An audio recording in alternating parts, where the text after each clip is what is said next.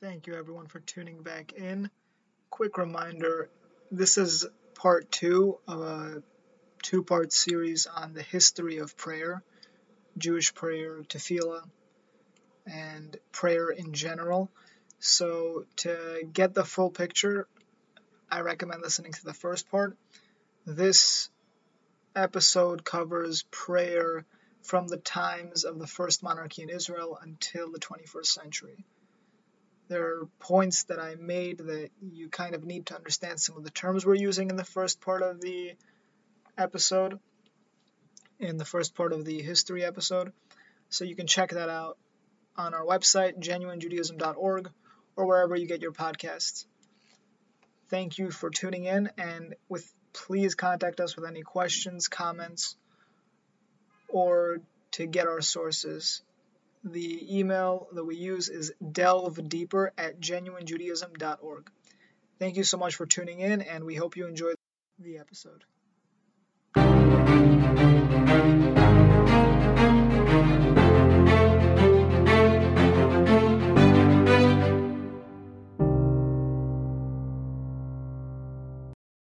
So now we're going to discuss, like we said, the first monarchy of Saul up until much later on after the destruction of the Second Temple.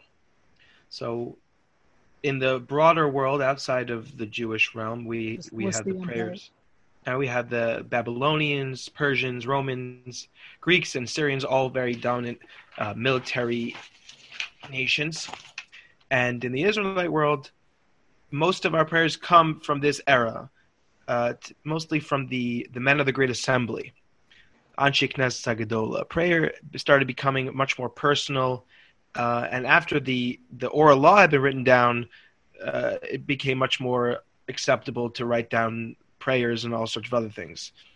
There were still, up until the destruction of the temple, there still were the daily sacrifices, but from what I understand, the prayer would accompany the sacrifices. When they would bring the carbon tamid, the continuous offering in the morning, that would be done alongside with the morning prayers.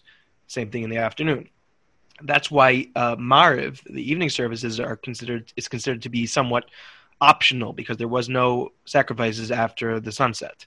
Yeah, so I may disagree with you on that, but let's talk about that in the discussion episode. Get ready for the discussion episode, guys. It's going to be the first. Oh, that's going to be fun. Disagree. All right. So the broader world, we got the ancient Greek Empire here. It's the 12th. They were very prominent from the 12th century before Common Era till the 6th century Common Era. They were a polytheistic people whose worship was probably the most flexible in what it could accomplish. There were a lot of gods, in their culture. It was basically pick and choose what you liked and what you wanted it for. But then it evolved into the 12 Olympians. Prayer was used for all types of things, and gods had different capacities to do stuff.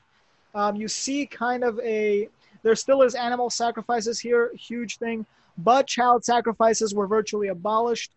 And you can see this kind of being aided by the Israelite culture and their overtaking of the Middle East, I guess, and kind of the disappearance of these gods, Moloch and all this and all that. There were still a few little cults here and there, but they were virtually extinct. So then you have the Persian Empire, or the old Iranian Empire, that was prominent from the 7th century before Common Era until the 6th century Common Era. From what I understand, they were Zoroastric, in that they believed that Zoroastrianism is believed to be a monotheistic religion. It kind of is. It believes in a dualistic God, from what I understand, a force of good and a force of evil. Most prayers in Zoroastrianism. Not monotheism. Not monotheism. Most of the prayers in Zoroastrianism are to get evil off of oneself, to kind of be disconnected from that. So that's probably where you see all these kind of exorcist rituals from. It's probably not just from Christianity. It probably has roots there also. That's very interesting. Let's talk about the Roman Empire, or the pre-Christianity. I'm talking about, not the Imperial Roman Empire. So the Roman Empire was a force to be reckoned with. They went around the world conquering, but rather than destroying gods, they incorporated them. Each individual was free to practice their own worship as long as they were ethically orthopraxy, which means that as long as in today's world, your religion didn't impede on the rights of others, you could worship it, which, by the way, did not happen because assassins were hired by the word of gods, and you pray to gods to kill other family members and all this. Like, I'm not saying that doesn't happen now, but it's much less rampant. It wasn't very complicated for the Romans to get everybody to switch their deities because they viewed them as interchangeable. It was just a tool to be used for things. So to switch from one god to another, and this is like historically, like everybody agrees on this, was no big deal to just be like, oh, well, I guess next week I'll worship this other god and I'll get these benefits as opposed to those. As in, like, I'm assuming it was psychologically a bit complicated, but like for the person, but legally it wasn't an issue, which is what I think you were saying. No. I mean, personally, people would just. No, I'm saying they would, obviously, but I'm just saying, like, I don't think it's as light and dandy as you think it is. Maybe not. Discussion time. God dang it. Okay, fine. Yeah. So we got the deity Rimon. We got the Syrian king deity. Sorry, the Syrian deity called Rimon, which was probably the original Zeus kind of. It was the deity of thunder, an ultimate god, a god over the kings and the people. So royalty was essentially only subservient to the god Rimon in the Syrian culture. We see this in the book of Kings 2 about Syria. So like David said, all of our daily prayers that we see, pretty much all of them come from this era, and they're mostly King David's psalms, obviously. But they're also from the prophets. Isaiah, he said the daily incantation of Holy, holy art, Kodesh, Kodesh, Kodesh, Shem Tzvaos, this and that. And Ezekiel is also another one that we say. Ezekiel's prayers also, but they're mostly sentences, and King David's psalms what we recite on the daily. Prayer over here is much more personal, like David said. It's really just reflecting on the current situation of your life. There's even instances where it's reflection on it's a societal reflection on the society's life, and you see it when Nehemiah rebuilds the temple and he starts that whole, and the Torah is reread and it's reintroduced to everyone and it's retranslated.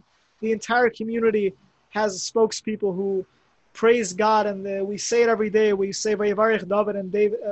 Yes, it's in the second half of Vayevarech David with the blessing of David that we say in the morning. A very introspective time for the Jewish people. So now we're going to move on to the final era. We're going to talk about the era between, well, more than one era, from the Second Temple destruction up until the 21st century. So a period of about 2,000 years? Yeah, 2,000, 2,200, 2,100, whatever. All right. So first we're going to, like we've done earlier, come at it from the more broad point of view of just how the world looked at prayer, and then we'll move over to the Jewish way of looking at it. We got the Christians and the Muslims, and what is this here? Confucianism. You'll have to elaborate on that. And, of course, Buddhism. So let's hear it, David. Thank you for that. You're not going to like some things I have to say about this, but it's fine. Okay. So Christianity at its inception, this was a bit after the time of the Second Temple destruction, like maybe 100 years, give or take, 150, whatever, 200. Some would say 300, Essentially, in the Imperial Roman Empire, prayer was in the hands of the church fathers. But essentially, in Imperial Rome, the way that prayer was viewed, it was as a means to get out of purgatory by paying tributes to the churches, because they're the only ones who wielded the power to get out of purgatory. I guess until really the rise of Martin Luther, Christianity kind of, now after the rise of Martin Luther King and kind of the whole reform movement in Christianity, not like reform Judaism, it was just the reform of the entire system, which kind of, it lasted, but also it didn't, because you see it in many sects of Christianity nowadays. There's still a lot of the fact that prayer is involved in repentance, but Christianity is much more free-flowing in its the types of prayer you can offer. It's supposed to be prayers from the heart. Now the ultimate kind of thing with that is that it's very hard to be a devout religious person and have prayers like, in order to have meaningful prayer, to me, it's like there's beauty in simplicity, but also there's beauty in intricacy. Okay, regardless, Christianity's prayers started off as a means of repentance and out of purgatory. And then it kind of flowed to, okay, we're going to, every person's going to have their own type of way of connecting, and they can say whatever they want, as long as they're singing or saying it from the heart, which I find very nice, but it's not as commonly practiced as you would think. Well, mainly because Christianity, like most people are Christian, and like they're just not, like I'm not saying this derogatorily, they're just not religious. It's just hard to pray if you only pray once a week. Very true. You need like a set system. That's true. Yeah. Now, the Islamic culture began in around the 7th century Common Era. I know that really it started before then, but historically speaking, it came into the field in the 7th century. Their prayer is, like, we know they pray 5 times a day to Mecca. It's not to Mecca, towards Mecca. Towards Mecca. Yes, you're right. Where's the distinction? You're correct. So they pray towards Mecca. And the way it was described when I was reading about it is a complete devotion of mind, body, and soul. And they're kind of like set prayers. I think that's kind of that's a description, but I don't see how. Okay, like it's a description, it's mind, body, and soul. That's Islamic culture. I think the prayer in Islamic culture has virtually been unchanged. There hasn't been any kind of evolution that I've seen that I was able to find in Islamic culture for prayer that has been accepted by the community. If you know of any, please contact us. I know that they still do prostrations, which we don't do, which is a full extension. They don't do the full hishtachavia, which would be completely stretched out from. If it's more than a bow, it's lying flat on your face with your hands outstretched that way and your legs stretched out the other way. Yeah. They do something closer to that, but Christianity does a lot of kneeling. But Judaism kind of, after the Churban, after the destruction of the temple, we don't, for whatever reason, I'm not entirely sure why, we don't kneel for the most part. There is Yom Kippur, but we don't prostrate aside for Yom Kippur. There is a prohibition in the Talmud about. No, I'm sorry, not in the Talmud. This is in the scripture about prostrating yourself upon stones, hewn stones. So, I think that's the idea, is the idea that we're not replacing the temple. That only in the temple can you do this kind of prostration. This is kind of mundane information. That's cool.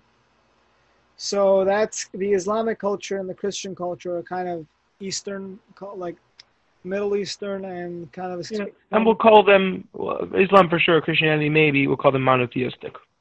Right. So I happen to believe that Christianity is monotheistic, and nobody will agree with me on that. Depends on the sect. That's true. That's very true. There's a lot of nuance. Fair enough.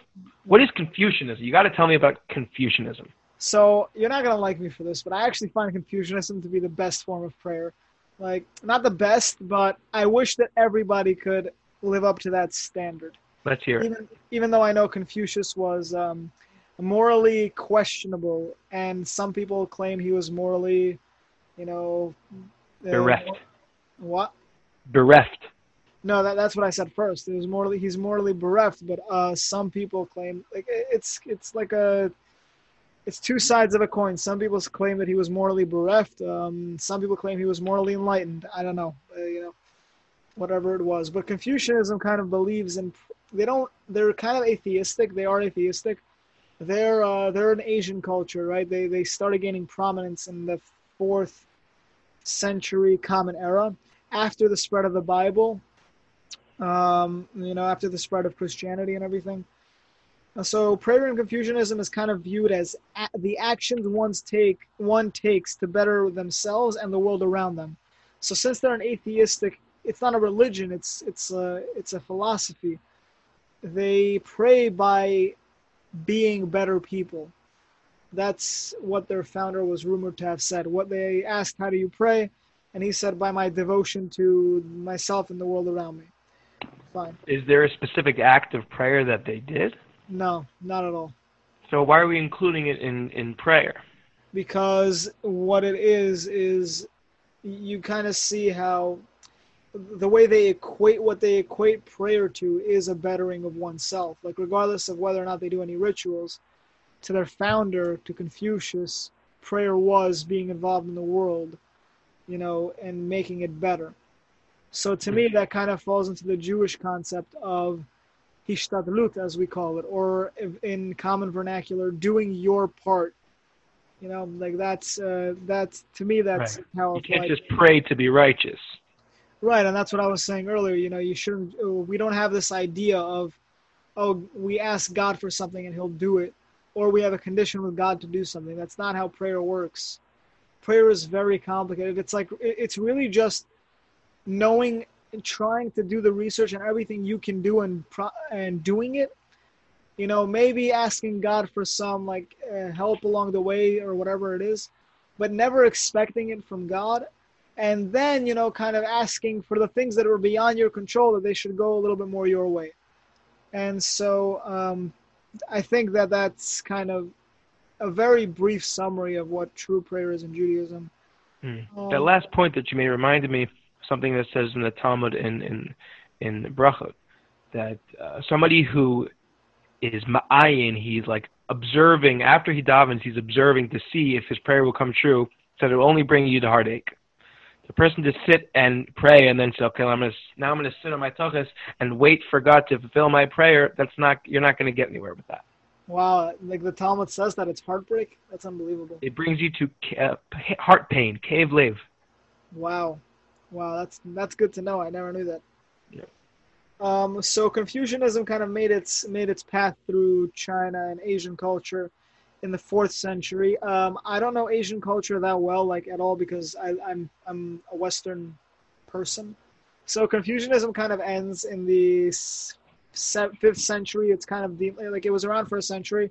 The new rulers in China, from what I understand, kind of they found Buddhism much more like they found Confucianism to be not for them, and Buddhism begins to take a rise in the 5th and 7th centuries Common Era.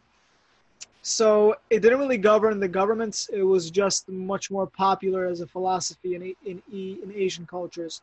And essentially, from what I understand, there's the sevenfold path of the Buddha, or there's Buddha's seven. Oh no, there's 7 truths or something. I forgot, honestly. I'm sorry, people. I'm sorry, everyone. I forgot.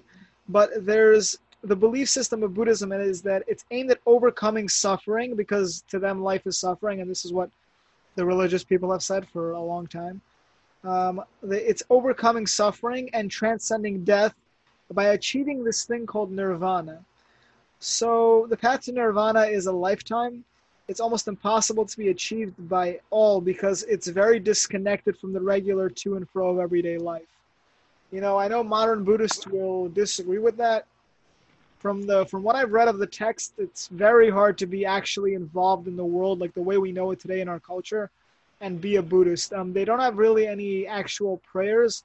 Prayer for them is very meditative. It's not praying to something. It's kind of being aware of what's inside oneself and like their faults and their virtues, and it's complicated, but it's a psychological philosophy of bettering oneself and transcending any attachment that might make you suffer. A lot of people latch on to the ideas of Buddhism, but they're not really practicing. I don't want to exclude anybody, but you'll meet a lot of Americans, like in Los Angeles, that will tell you they're Buddhists, but they don't really have the resources, or even, most people don't really have the ability to practice what you need to in order to do Buddhism correctly. It's actually the fourth biggest religion. Right, exactly. How many of those, where are those numbers coming from? No, I mean that when they ask some guy in L.A. It's like, oh, you surf, you must be Buddhist. Yeah, exactly. Okay, so let's go on to the Jewish world of the 21st century. Okay, so if you guys remember at the beginning of the podcast, we started with a joke about offering sacrifices in the altars and everything. So over here is where sacrifices kind of officially end. You know, there's after the Second Temple's destruction, sacrifices officially end. Virtually accepted by all sects of Jews. You know, Christians also, who started out as a section of Judaism, also completely got rid of it. And so it's interesting here. This is a very important time for the evolution of Jewish prayer, because we have something in the Jewish tradition calls upon us to pray 3 times a day, and this tradition comes from a ruling done in around the times of the Talmud, like the 4th century Common Era, or this, I don't know, 1st to 4th centuries Common Era.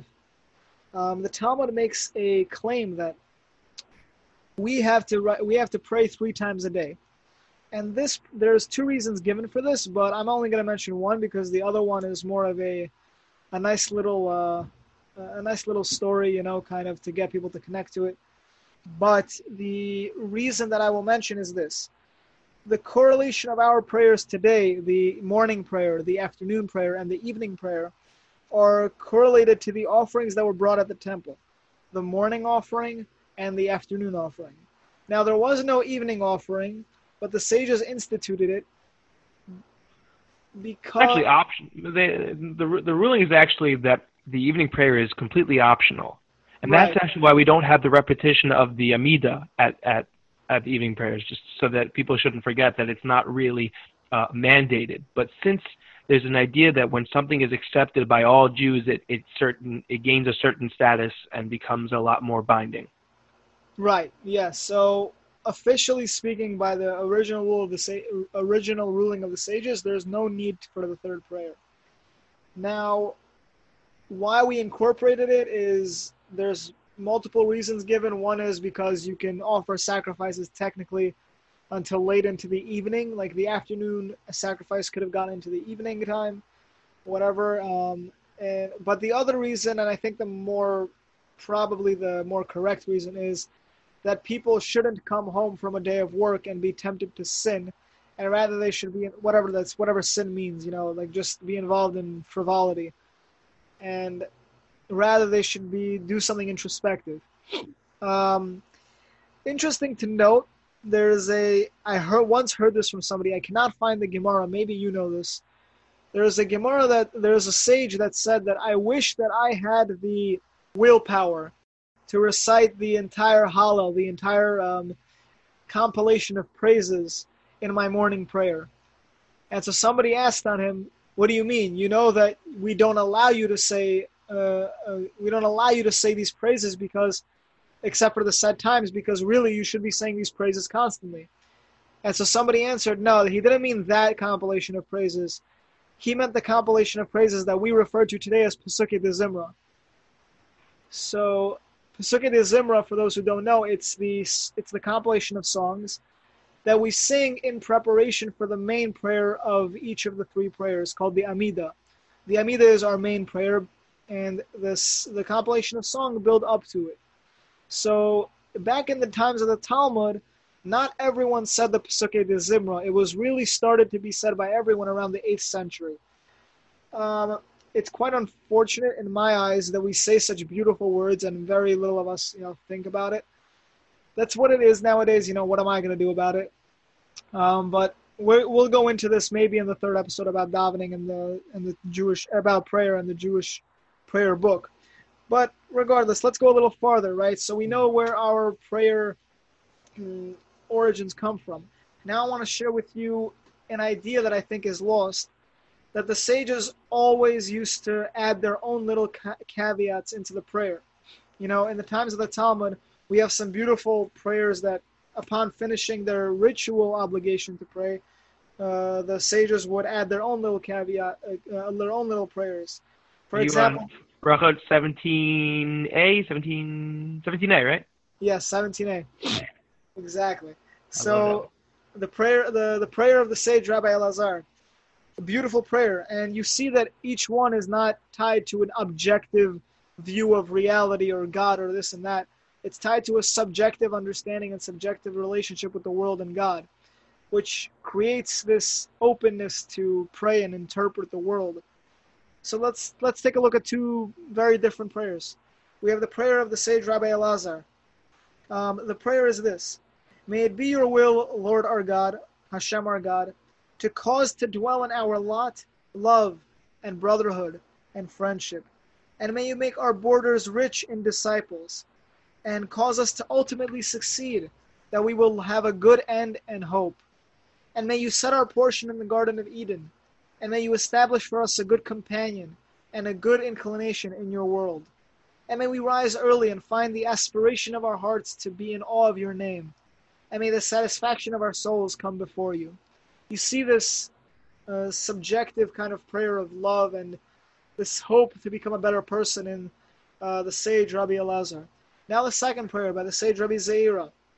He says, May it be your will, Hashem our God, that we do not sin or shame ourselves, and that we do not disgrace ourselves before our forefathers. So you see Rabbi Zeira, the sage Zeira, he viewed his self as having to claim some sort of worth. You know, he viewed himself as the seed, as the offspring of the patriarch, a virtuous person, like a virtuous people.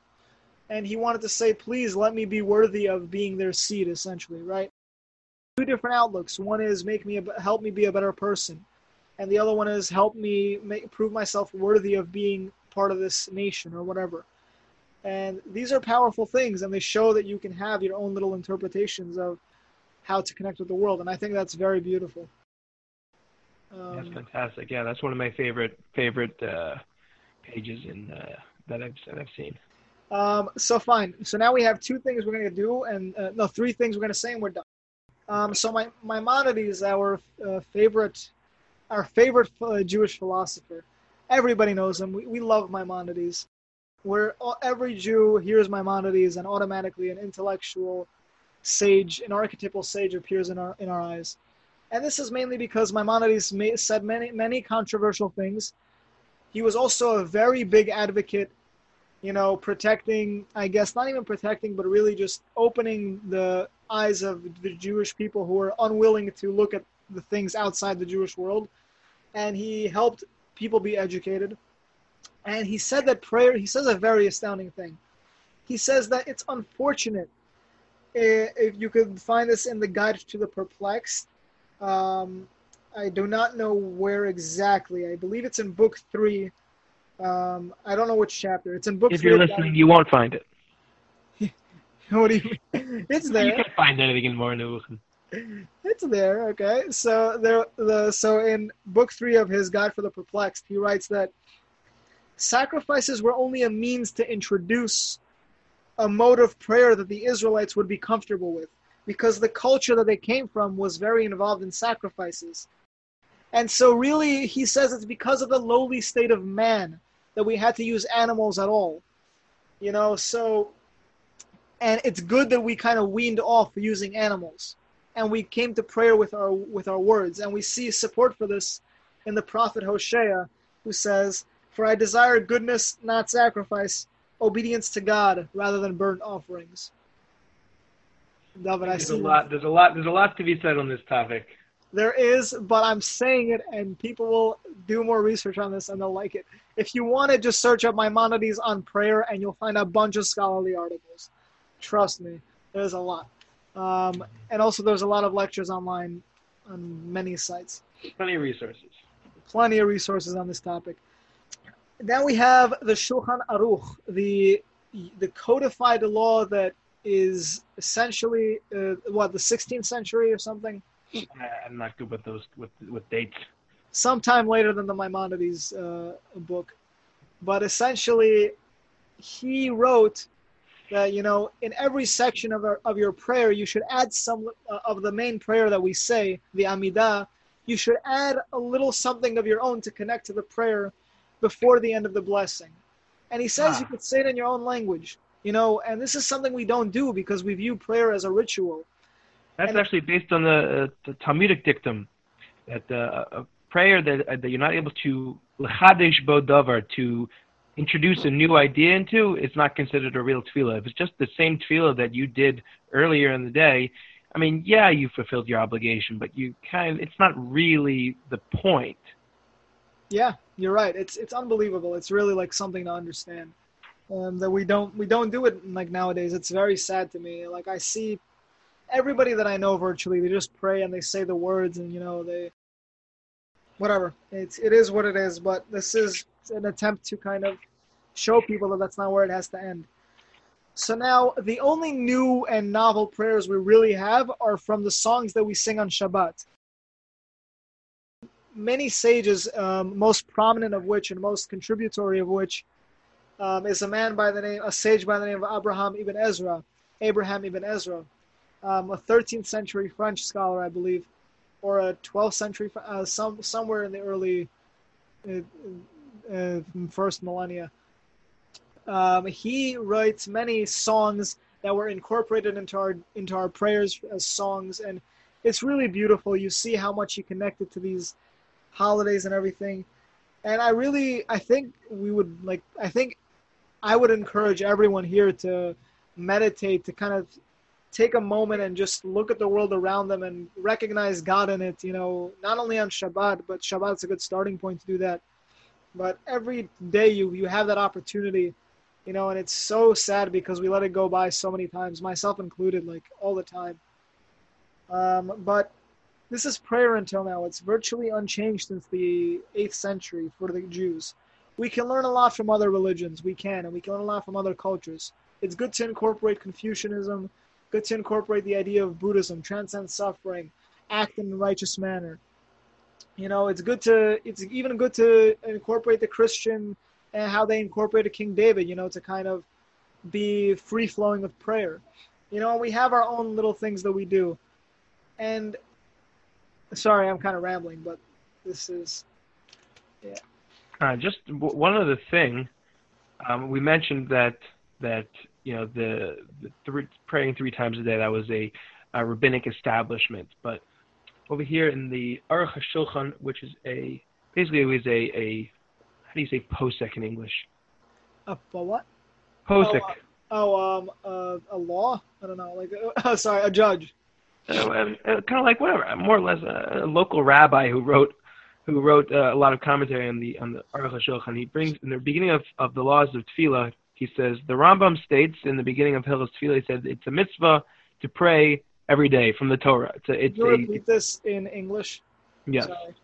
So it's a mitzvah. It is a obligation. It's a commandment from the scripture itself to pray every day, because it says in the verse, "You will serve Hashem, your God, with all of your heart." And the Talmud in Masechet Taanis says, "How do you serve God with your heart?" This refers to tefillah. This refers to prayer, because prayer is service of the heart. Although from the Torah itself, there's no number of tefillos from the Torah. There's no manner of tefillos from the Torah, and there's no set time for tefillos from the Torah. But the idea is the same, in that it's to connect to God from the most genuine place in ourselves, to connect to God from your heart. It's not about fulfilling time slots in your day. Very good way of putting it. It becomes meaningful when you put time and effort into making it meaningful. Very good way of putting it. I like that. It's not about time slots in your day. It's about making it meaningful and genuine. And I think that's the perfect way to end. All right. Thank you guys for tuning in. And see you next time. You'll hear us next time. And we'll be appreciative of that. God willing.